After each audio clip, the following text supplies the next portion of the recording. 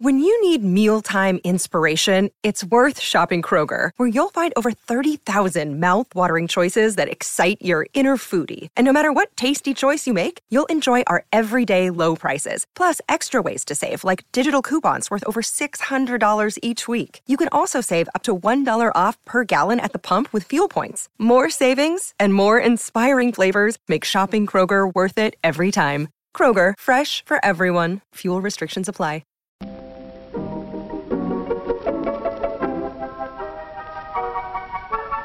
Maybe it's just that you don't know how to use social courtesy. Oh, that's old-fashioned.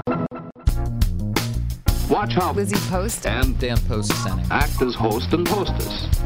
They know that courtesy means showing respect, thinking of the other person, real friendliness. Welcome to another edition of Awesome Etiquette, part of the Infinite Guest Network. I am Lizzie Post. And I'm Dan Post-Senning from the Emily Post Institute. On today's episode, we are really excited because we're going to try something a little bit different, and we are actually going to take some of our listener questions on air with us. Are we on air? We're on air? We're on air. I mean, I guess Absolutely. This is as close to on air as we get. And we're going to be on air together. That's the point. And we have an awesome question from Jess Walter, who is another podcaster on the Infinite Guest Network with his podcast, A Tiny Sense of Accomplishment, that he co-hosts. And today... It is fall here in Vermont, and you can't deny it. The leaves are changing all around us, and winter is coming. You can feel it in the air. There's a crispness to it, and I personally have been working on my wood pile, and there are lots of ways. Okay, nobody cares about the wood pile. Do you know what is so freaking awesome? Everybody cares about the wood pile. Fall? Do you even know? It's football season. I've been waiting for football season since the Super Bowl. And I can't disagree with you. Football is awesome. Dan and I are both football fanatics, and we are really excited. I am the less knowledgeable football fanatic, the newer but maybe fan. the more passionate. But probably the more passionate. Actually, I'm really excited. I'm in the process of booking tickets to go to my first New Orleans Saints game. That's my... Congratulations. Thank you very much. I'm really, really excited about it. I just, oh my gosh. I literally am buzzing with excitement to go to this game. I started with the Steelers. I've caught some Patriots since then, but seeing a game in person really is fun. It's an event. It's worth making the effort if you're a fan. If no you're question. A fan. Yeah, and Dan and I talk football a lot at the office. I don't do a fantasy football team. Dan does. I'm always asking Two-time him league about champion. he somehow always manages to win. But there is something that happened the other day that caused a little rift between dear Daniel and I, or me, Daniel and me. Between us. Let's just ignore the grammar for a minute because I'm thinking of football. Anyway, I walked into the office and this year, so I live in Vermont and the Saints are my team. I do not get to watch them at home on my local cable affiliates stations do not that much at all. They don't get carried. It just doesn't happen. So this year I said, all right, I can't afford to do like the big NFL packages and all that would allow me to get access to every game. Yep. But I can totally do NFL Game Rewind. And just a day later, I'm going to get to watch it. And you all know what my problem is now. Because I see Lizzie, I say, can you believe what happened to the Saints yesterday? Because they lost, and I didn't know about it, and it was the second time it had been spoiled for me. And I'm, like a little bitter. And I'm just like, man, I'm doing the right things. I'm staying off social media. I'm not trying to, I'm not trying to make it everybody else's problem that I might find out the score. But when people who know I'm a big Saints fan just tell me what happened or try to commiserate with me, I admit I have bad manners. And my first reaction is, dude, I didn't see it yet. And I get so frustrated. And it's not Dan's fault. He didn't know that I hadn't yet seen the game. It's not the guy at Union Street Media's fault. He didn't know I hadn't seen the game.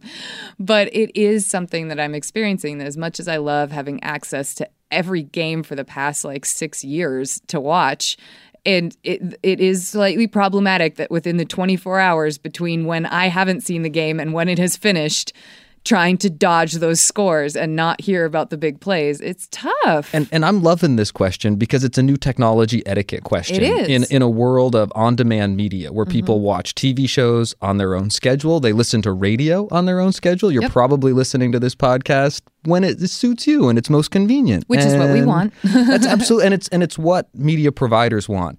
So the etiquette of the spoiler alert or checking with someone before you know if they've seen the latest episode of Game of Thrones or their favorite sports team's score from the night before. Exactly. And I will say that of the, what are we up to? Are we in week 5?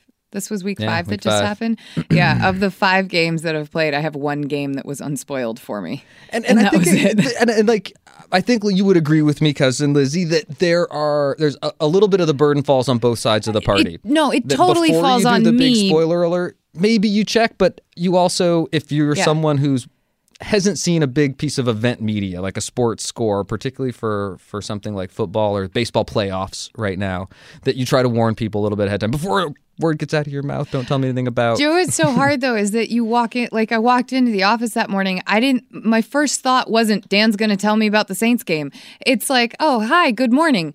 And then you kicked right into it. And there's, you don't want to sort of be walking around with that arm out all the time. But at the same time, you got to kind of, bite your lip and say, you know what, if I'm going to be watching it 24 hours later or a week later or whatever it is, you have to be willing to just accept the fact that there's a good chance somewhere in your day you're going to encounter at least the knowledge of a win or loss. Yep. I'll tell you what we do in my fantasy league. If someone knows my brother was traveling last weekend and he sent a preemptive text before the start of the weekend, Sunday, I'm offline, please no messages about the game. Nice. I certainly appreciated it because he would usually be part of a very close texting circle that would have a lot of information going back and forth. And so you'd want to make sure they're in the same fantasy league. So it's one of those things where, you're razzing people, you're checking scores, all that kind of. You're bringing up another kind of fun point, which is sportsmanship etiquette. Good loser, good winner, the appropriate amount of braggadocio, bravado. You're making stuff up right now. It's okay. Keep going. but a certain amount of good-natured trash talking is often part of the fun around sports and around good competition. But having a sense of who your audience is, knowing when to dial it back, when to not take it too far, how to enjoy it, how to take it with a grain of salt if you're on the receiving end. I was going to say, so if you are on the receiving end and someone's just like too much for you, what do you say to them? You can let them know. You can say, all right, I get it. That's enough for now. That loss was kind of tough on me. Yeah. Give me a week to recover, man. Give me a week to recover. Absolutely. It's amazing how some people, like, I don't get depressed when the Saints lose. Sure, I want my team to win, but I also accept that my team has a tough time winning on the road. And guess what?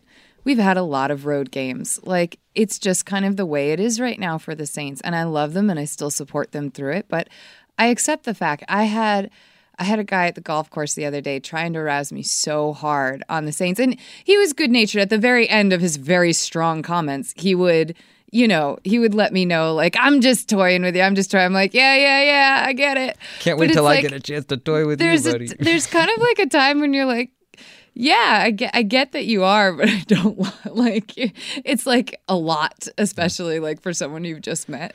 It's funny. I think in some friendships, it's a sign of how close you are, how mean you can be.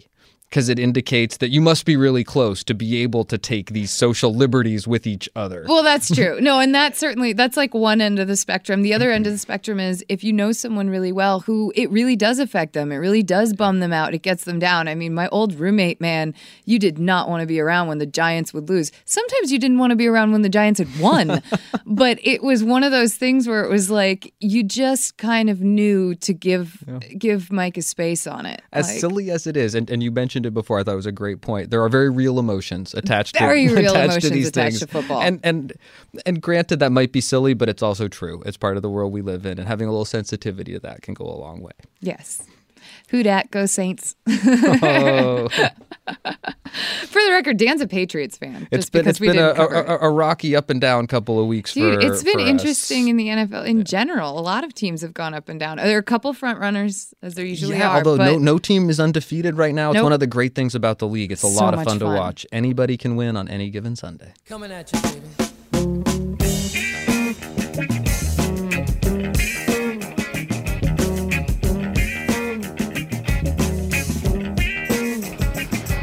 certainly a ride.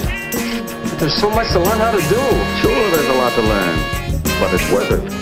And learning is easy. One way is by watching others. On every episode of Awesome Etiquette, we take your questions on how to behave. So let's get to some questions. This question begins. My question is regarding accepting of gifts. I usually practice the rule that if a gift is given to me, opened, and then I say thank you verbally to the gift giver, that I do not need to follow up with a written note of thanks. My children write notes for birthday party gifts, but we have not had an occasion of late to write a thank you note. Are we following politeness protocol or lacking etiquette? Yep. She's right. I mean, she's following politeness protocol. Absolutely. Just because the occasion hasn't arisen to write a thank you note doesn't mean that you've done something wrong. At the same time, if you could invent an occasion to write a thank you note, that wouldn't hurt. In fact, I think Lizzie has said that you're never going to ruin a friendship by writing an extra thank you note. And thinking of a good reason to bring some gratitude into your life and to practice the skill and the art of writing a good thank you note is never time that's lost. So if you really feel like that opportunity is slipping away, you might sit down with your kids and think of something that you're thankful for and practice writing a thank you note. But by no means have you missed a social obligation by not having written a thank you note. And I think the question really hinges on the appropriate thought, which is that if you've had an opportunity to thank someone for a gift in person, there isn't necessarily a social obligation to follow up with a thank you note. Awesome Etiquette gets support from Storyworth. There are some stories about your mom's life that you truly never get tired of hearing. From hilarious to heartfelt, tear-jerking to plot-twisting, Mom's retelling of the events always brings a bit of joy.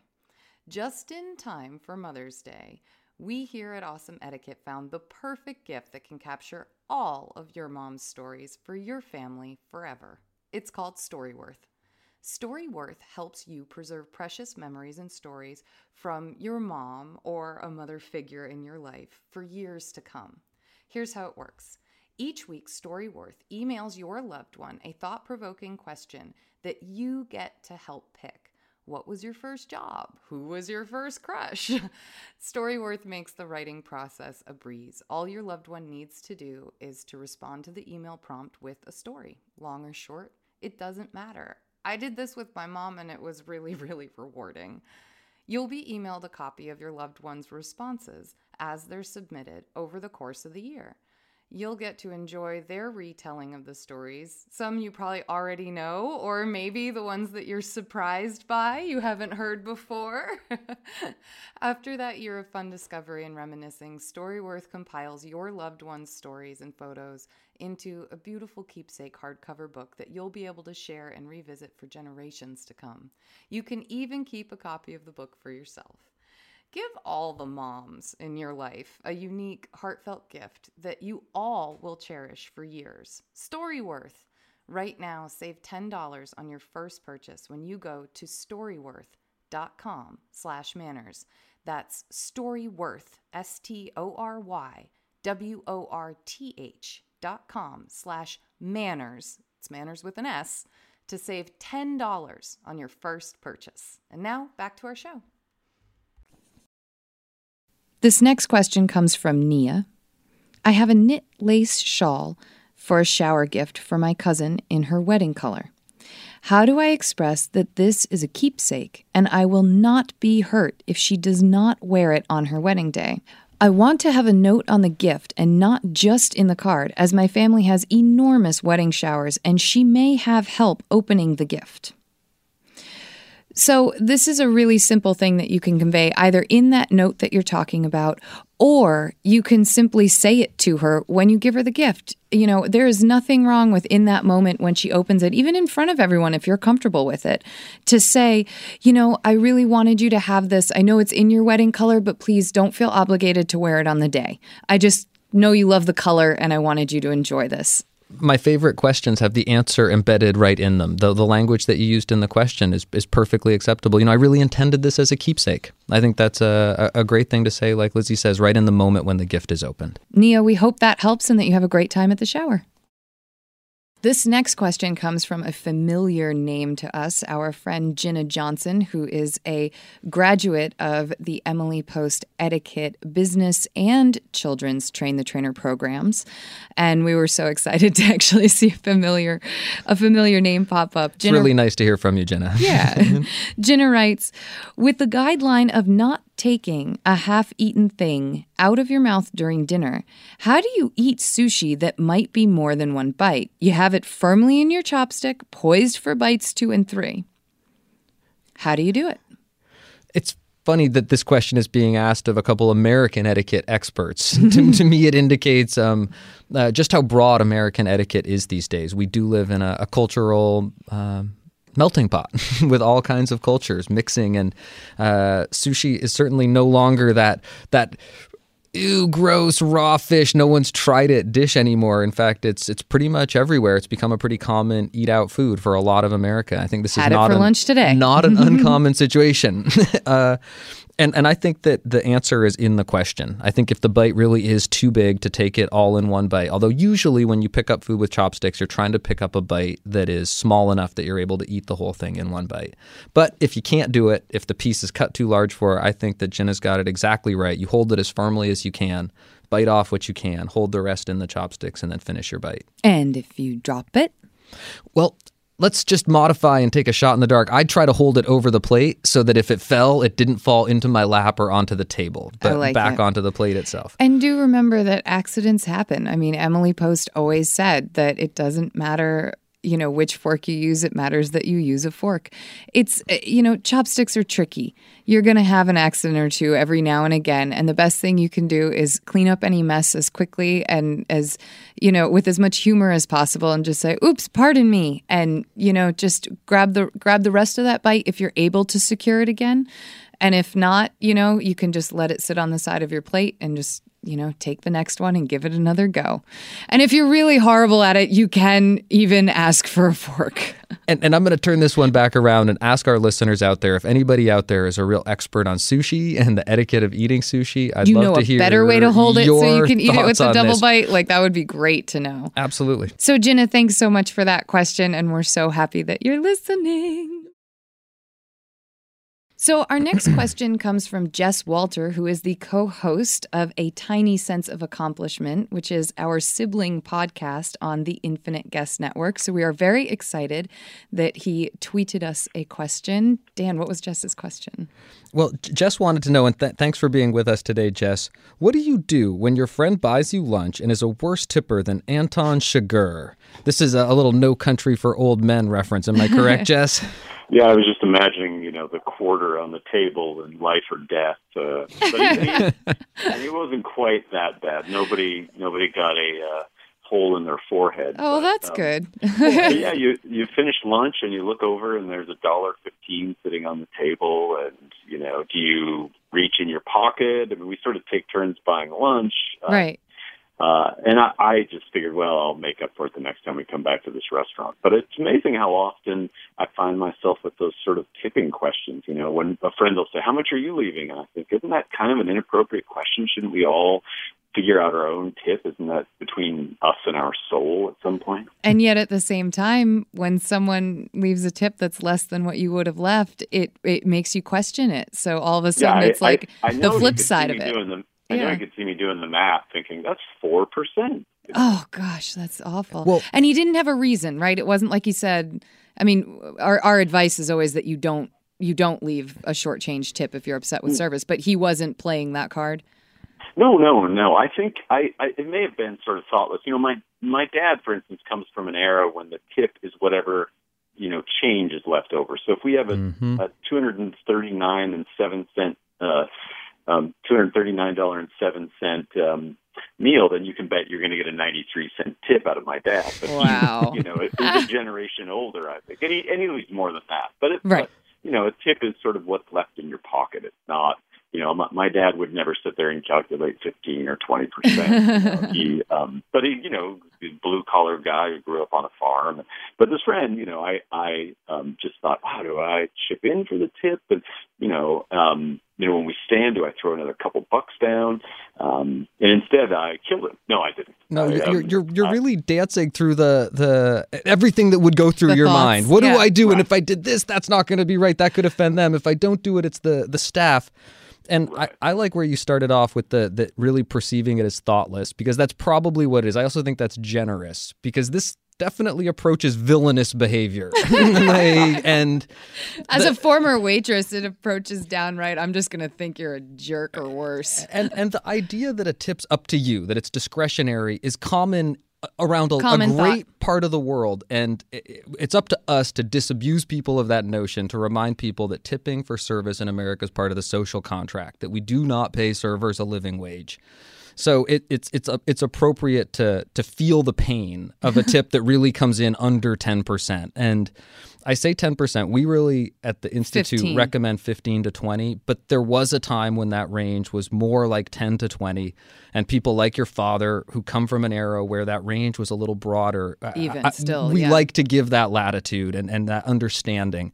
But when it drops below 10%, what you're really saying is, I was so displeased, I'm never returning, I'm going to break my social contract with this restaurant, and feeling discomfort at that happening at a table that you've eaten at, I do think is appropriate. You are literally putting your money where your mouth should be. Absolutely. Not where your mouth is, but where it should be. And at the same time, it's hard to address it. It's hard to address that behavior in someone else. If you do add extra tip, you're essentially making a comment on them. If you loop back later and offer more, that's dishonest to the person that you were eating with in some way. And you, perhaps. correct me, you decided, Jess, that you were just going to let it be and instead tip the next time you were in the restaurant, right? Yeah, we've eaten there before, and Yeah. I thought this is just one of those things. But other than maybe faking my death and disappearing, I wasn't sure what other options I had. So I just sort of let it go. Oh, I love that. Yeah, and that's sometimes you got to truthfully- bite your tongue in life. Truthfully, I think that's the only thing you can do. Is that this wasn't your lunch? He was taking you out to lunch, correct? That's right. And so when it's the other person who's paying the bill, it's sad but true, but it's kind of none of your business what they choose to leave, how they choose to operate it. And the next time you can always say, hey, let me take care of it. And then be the generous tipper that we are sure you are. And as a sort of parting thought, I'll share a story.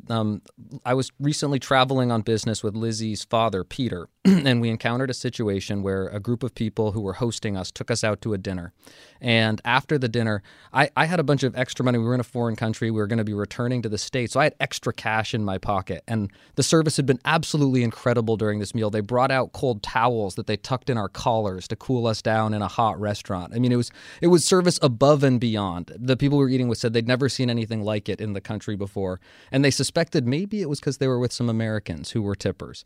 And I had the thought, I'll leave the remainder of my foreign money here as an extra tip. And when Peter, Lizzie's father, saw me about to do it, he gave me a look that essentially slapped my hand away from my pocket. That was you will not add a tip to this table. That is a comment on our hosts and the degree to which they have managed the tip. That is true. And I sort of said something to him later, and he said, absolutely not, never. That would have been so insulting to our hosts. And here I was thinking it would be a nice gesture to the people, and I would get rid of some of this money that was going to be useless to me in a day anyway. But anyway, so that's my little personal etiquette. story. You always have to think about everyone who's involved, and it's one of those things that Dan does very well, and in his moment of generosity, was could have really offended a host, and it's why you have to think through a situation, often much further, and it's rare that it happens to us etiquette experts, but it does on occasion. Our generosity can get the better of us.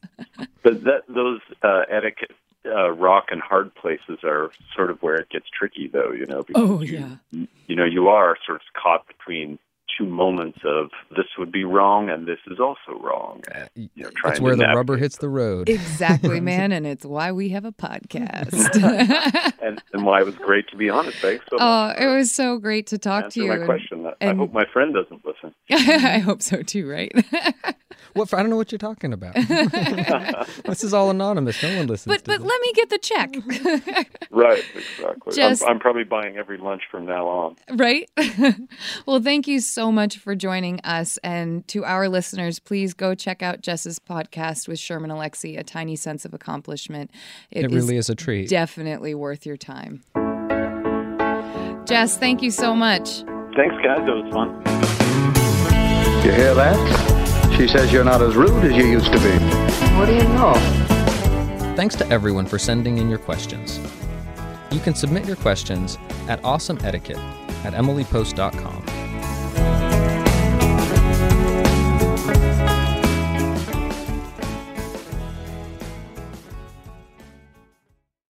Today's etiquette history segment is going to be on the history of the tuxedo, which actually has some very special connections to Emily Post and one of her most favorite places in the world. And Dan knows this history really well.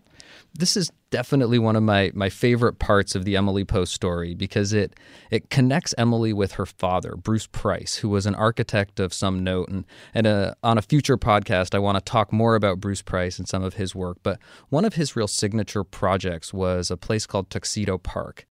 Tuxedo Park was developed by Pierre Lolliard, a famous tobacco baron. It was one of the first residential subdevelopments outside New York City. He took a single property and built several different cottages on it, and all of those were designed by Bruce Price, Emily's father. And as a part of his payment for doing that design, he was given a couple of the cottages on Tuxedo, and Emily grew up there. She grew up attending functions at the social club at Tuxedo Park, and it was one of her favorite places in the world. It reminded her of her father and of a very happy childhood that she spent growing up with him in the confines of Tuxedo Park. So Tuxedo Park is, and I'm giving away the story just a little bit because I usually like to ask this question as a chicken or egg question. What came first, Tuxedo Park or the tuxedo? And I've already revealed that the Tuxedo Park really came first, but the social club at Tuxedo Park was the home of the tuxedo, and men's sartorial history, the history of men's fashion is sort of fun to get into the details of. And the tuxedo is really the standard global formal wear of our time, and its origins are here in America, and they're tied to Emily's experience at Tuxedo Park. So the men at Tuxedo Park took to wearing a tailless dinner jacket, and there's some lack of certainty about exactly who was the first person to do this, but they were copying a fashion that was either popular with British royalty at the time or maybe the naval jackets that many ship captains or naval officers would wear to formal affairs. But in informal settings, the men from Tuxedo would wear a tailless jacket to dinner. Usually dinner wear was formal attire. It was a top hat and tails. So wearing a tailless jacket was a bit of a rackish fashion choice. It made a statement, or it expressed a certain degree of comfort and informality around dining. When the men from Tuxedo would wear these tailless dinner jackets out in Manhattan, it was referred to as the tuxedo jacket, or the jacket that the men from Tuxedo would wear. And over time, the lapels rounded out and the satin stripe was added to the side of the pants. But at first, the real hallmark of a tuxedo was that it was a tailless jacket. And it's to me sort of a great story of American etiquette, that what is America's great contribution to global formal wear really began as an informal option to wear to dinner, as an alternative to the more formal garment of a top hat and tails. So it speaks to the way traditions change and evolve over time. It also speaks to a uniquely American etiquette tradition. A sort of final little interesting point is that the word tuxedo is derived from a Native American word. The Tuxedo Park was named after an Algonquin name for the lake that Tuxedo Park was built around, Patuxeto, and that got shortened and changed over time to tuxedo. And it remains an American story and a classic American story with an interesting origin. And I look forward to returning and talking more about Bruce Price, the architect of Tuxedo Park, and his special relationship with his daughter, Emily. So that's a little bit about the history of the tuxedo. You can learn more online, and we'd love to hear your thoughts at awesomeetiquette@emilypost.com. Miss the Saturday dance. I heard they crowded the floor. couldn't bear it without you. I don't get around much anymore. Thought I'd visit the club. We like to celebrate good behavior at the Emily Post Institute, so each episode we like to do an awesome etiquette salute. Today's salute comes from Larissa, who's with us today to share her awesome etiquette salute. Thanks for being with us, Larissa. Yeah, thanks for having me. So what have you got for us? Well, I have an epic insurance story. Epic insurance stories are tough. Yeah, I am a pregnant person, and this happened when I was around 28 weeks pregnant. I had been sick for a month, an entire month, and just couldn't shake it. And finally, it got to the point where I just was not able to breathe. Oh my gosh! And so I went to urgent care, and I had such a deep cough, and just didn't have any muscles to use to actually cough, and it was exhausting. Just the whole thing was exhausting, and so I finally went to this urgent care right before they were closing, and the doctor said, "Look, you've got to take this inhaler. We don't usually give this to pregnant people, but you need this, and make sure when you go to the pharmacy, I'm going to give you 2 prescriptions. I'm going to give you the inhaler prescription, and then I'm going to give you this prescription for a plastic tube. And make sure you use it with the plastic tube because the prescription is like 50% more effective. You have to use the tube." Okay. So she really emphasized this tube. And I was like, okay, I will do that. I will use that tube. And so she gave me the prescription. I walked out the door, and then they were closing. And then I drove to the pharmacy, and they were about to close too. They had about 15 minutes left. And I said, "I'm here to pick up this prescription." And he gave me the one part, the inhaler, which has the medicine part. And he said, "Here you go." And I said, "Wait, I've got to get this tube, this plastic tube." And he said, "I don't have that. I don't have anything for that." And I said, No, I know you have it. She said she was sending the 2 prescriptions. She made a point of saying what a big deal it was to use the tube. He said, "No, I don't have that." I had a printout that the doctor gave me before I left that said what I was supposed to do, but it wasn't a prescription. And the guy was like, "Look, that's not a prescription. It's illegal. I can't give you this tube." And I'm thinking, this is a plastic tube. Seriously. Right. Why is it so hard to get a tube? So anyway, he said, "You have to call the doctor." Well, I called the doctor. They're, of course, gone. So then I'm on the nurse line, and I'm 6th in line. So it takes 2 hours for them to call me back. Gosh. So I had to leave the pharmacy, didn't get the tube.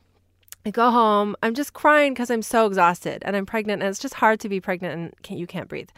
So I went home. I'm finding it hard to. I'm so sympathetic. Exactly. I can't breathe hearing the story. Yeah, it's not good, and of course crying doesn't help though, because then you're then you're hyperventilating. You can't breathe anymore. Exactly. Yeah, but so anyway, and also I'm not sleeping because I wake up. I have these 3-hour coughing jags, and so it's just compounded you can't by function. 10. Oh, it's just horrible all around. So the next day, I called the clinic that I was at and said, "Look, can you guys please send this prescription over?" They didn't get it. They don't have it. And they said, "Sure, we can do that later today." And I thought, "Oh, great. No, I'll just wait some more." And so at the end of the workday, I called the pharmacy, and they were like, "Is this a refill? What's going on?" I said, "No, it's not a refill. I've never used this before. Do you have it? Can you fill it?" And they're like, "We're waiting on the doctor." And I was like, what do you mean you're waiting on the doctor? They told me this morning they were calling it. And they said, no, she has to get permission from the insurance company. Oh my gosh. Because the insurance company has denied it. And so then I said, "Okay, so what do you need to give me this plastic tube?" And they said, "Well, we need to know that it's been okayed." And I said, "How will you know that?" And they said, "Well, I guess you have to call the insurance company and get it okayed." And then just to check, I said, if I were to buy this by myself, how much would this plastic tube cost? Because I'm thinking it's what, $2 or something? $12. So do you want to guess how much it is, this plastic tube? $160. Oh, that's too much. It's not that. Okay. Not quite that much. But it was $64. $64 for a plastic tube. For a plastic tube. And I started laughing. And she said, "Well, we have these. You can come and get it." And I thought, $64, this is nuts. So then I call the insurance company, and I get this woman on the phone. And I said, "I'm calling to check about this prescription to see it's been, it needs pre-approval. Can you check on that for me?" And she's looking, and she goes, "Well, when was this sent in? Was it today?" And I said, "It could have been today. It could have been yesterday." And she said, well, it takes 72 hours to show up in our system. So I'm not even seeing it. Oh my gosh. And I said, I really, because I need to breathe. I'm a pregnant person. I need to breathe. Is there a way to dig it up? And she said, we really can't prioritize this. So no, there's not a way to dig it up. And now I'm just kind of losing it. And my 5-year-old is in the back seat, and we're always talking about what you do when you don't get what you want. Like, what are the choices, right. how you behave. And so I'm talking to this woman, and I said, I get that this is your job, and I know you can't change it. And I want you to go home, and I want you to have a really good night tonight. I want you to have a nice dinner. Oh. But I need to talk to you about this. I have to ask you a question. Have you ever been pregnant? And she kind of knows it's coming. And she goes, no. And I said, well, I am 28 weeks pregnant and I am unable to breathe. And this is what you're telling me is I have to wait 72 hours before I can even find out if you will approve the plastic tube that will help deliver the medicine that will help me breathe. And then she said something about the we can't approve the medicine or something. And I said, no, you approved the medicine. You gave me the medicine, but I don't have the plastic tube that gets the medicine to my body so that I can breathe. Right. And she said, I'm really sorry. I'd like to help. And I said, I understand. I know that you can't change this, but I just need to say out loud to another human being that this is insane. And then I started crying and I said, I just can't even talk anymore. And I hung up because I couldn't function. And then the next day she called me.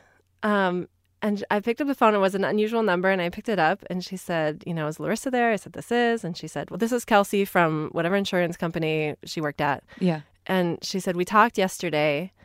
And I said, oh, that was you. I'm so sorry. I hope you had a good dinner last night. I just know how it is when someone crabs at you, and it's not, it's not your fault. Anyway, she said, well, after we talked, I went and looked up your file, and we didn't approve it, but I pushed it through. And if you call the pharmacy today, you should be able to get it. Oh, wow. Bravo. So, yeah, it was amazing because she didn't have to do that. And I just said, I'm so grateful you did that. I know you didn't have to. Thank you so much for doing that.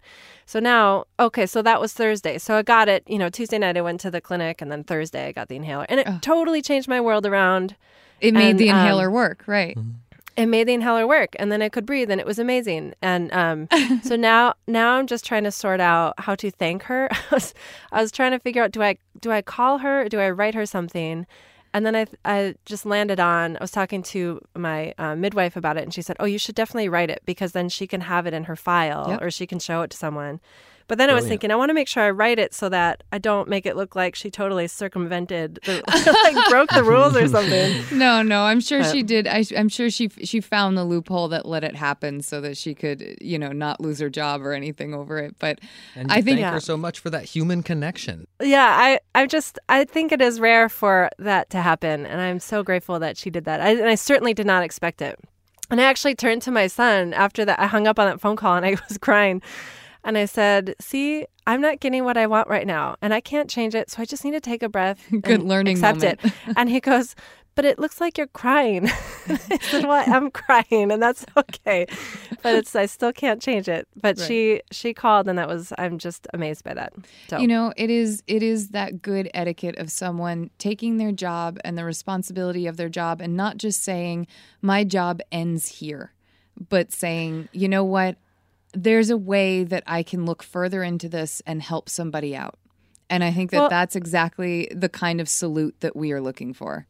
And you think about how many times she must get crabbed at on the phone. Oh my gosh, so many. All day.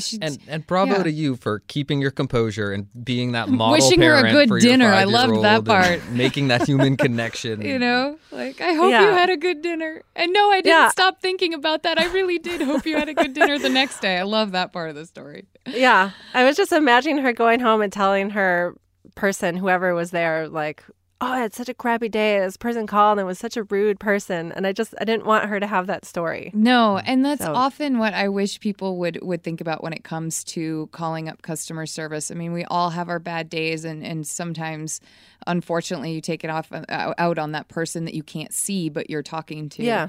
And I think, props to you also for not doing that to someone when you really probably had quite a lot of clout to do it. Well, I'm just thankful. I'm just so thankful about the whole thing because now I just have a regular cold. You can breathe. I can breathe. And the baby's getting air. And by the way, congratulations on your pregnancy. Oh, thank you. Thank you. Well, thank you for sharing your story with us and for bringing a little bit of humanity to that large insurance and medical complex that can seem so daunting but so important in all of our lives.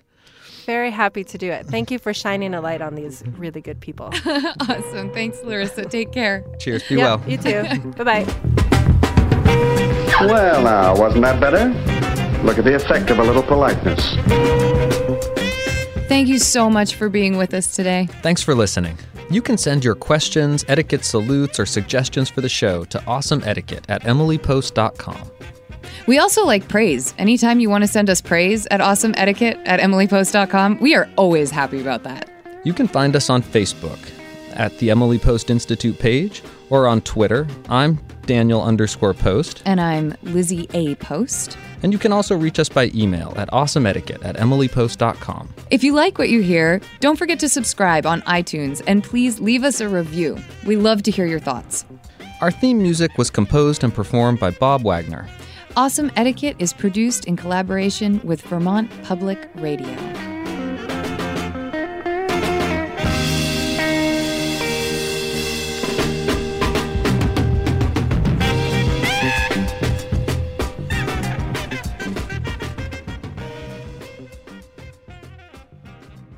This is Awesome Etiquette, part of the Infinite Guest Network from American Public Media. The Infinite Guest Network has all kinds of podcasts for you to listen to, including A Tiny Sense of Accomplishment, where our guest this week, Jess Walter, and his friend and author Sherman Alexie read unpublished stories and talk to all sorts of people about what they are working on. Learn more at infiniteguest.org.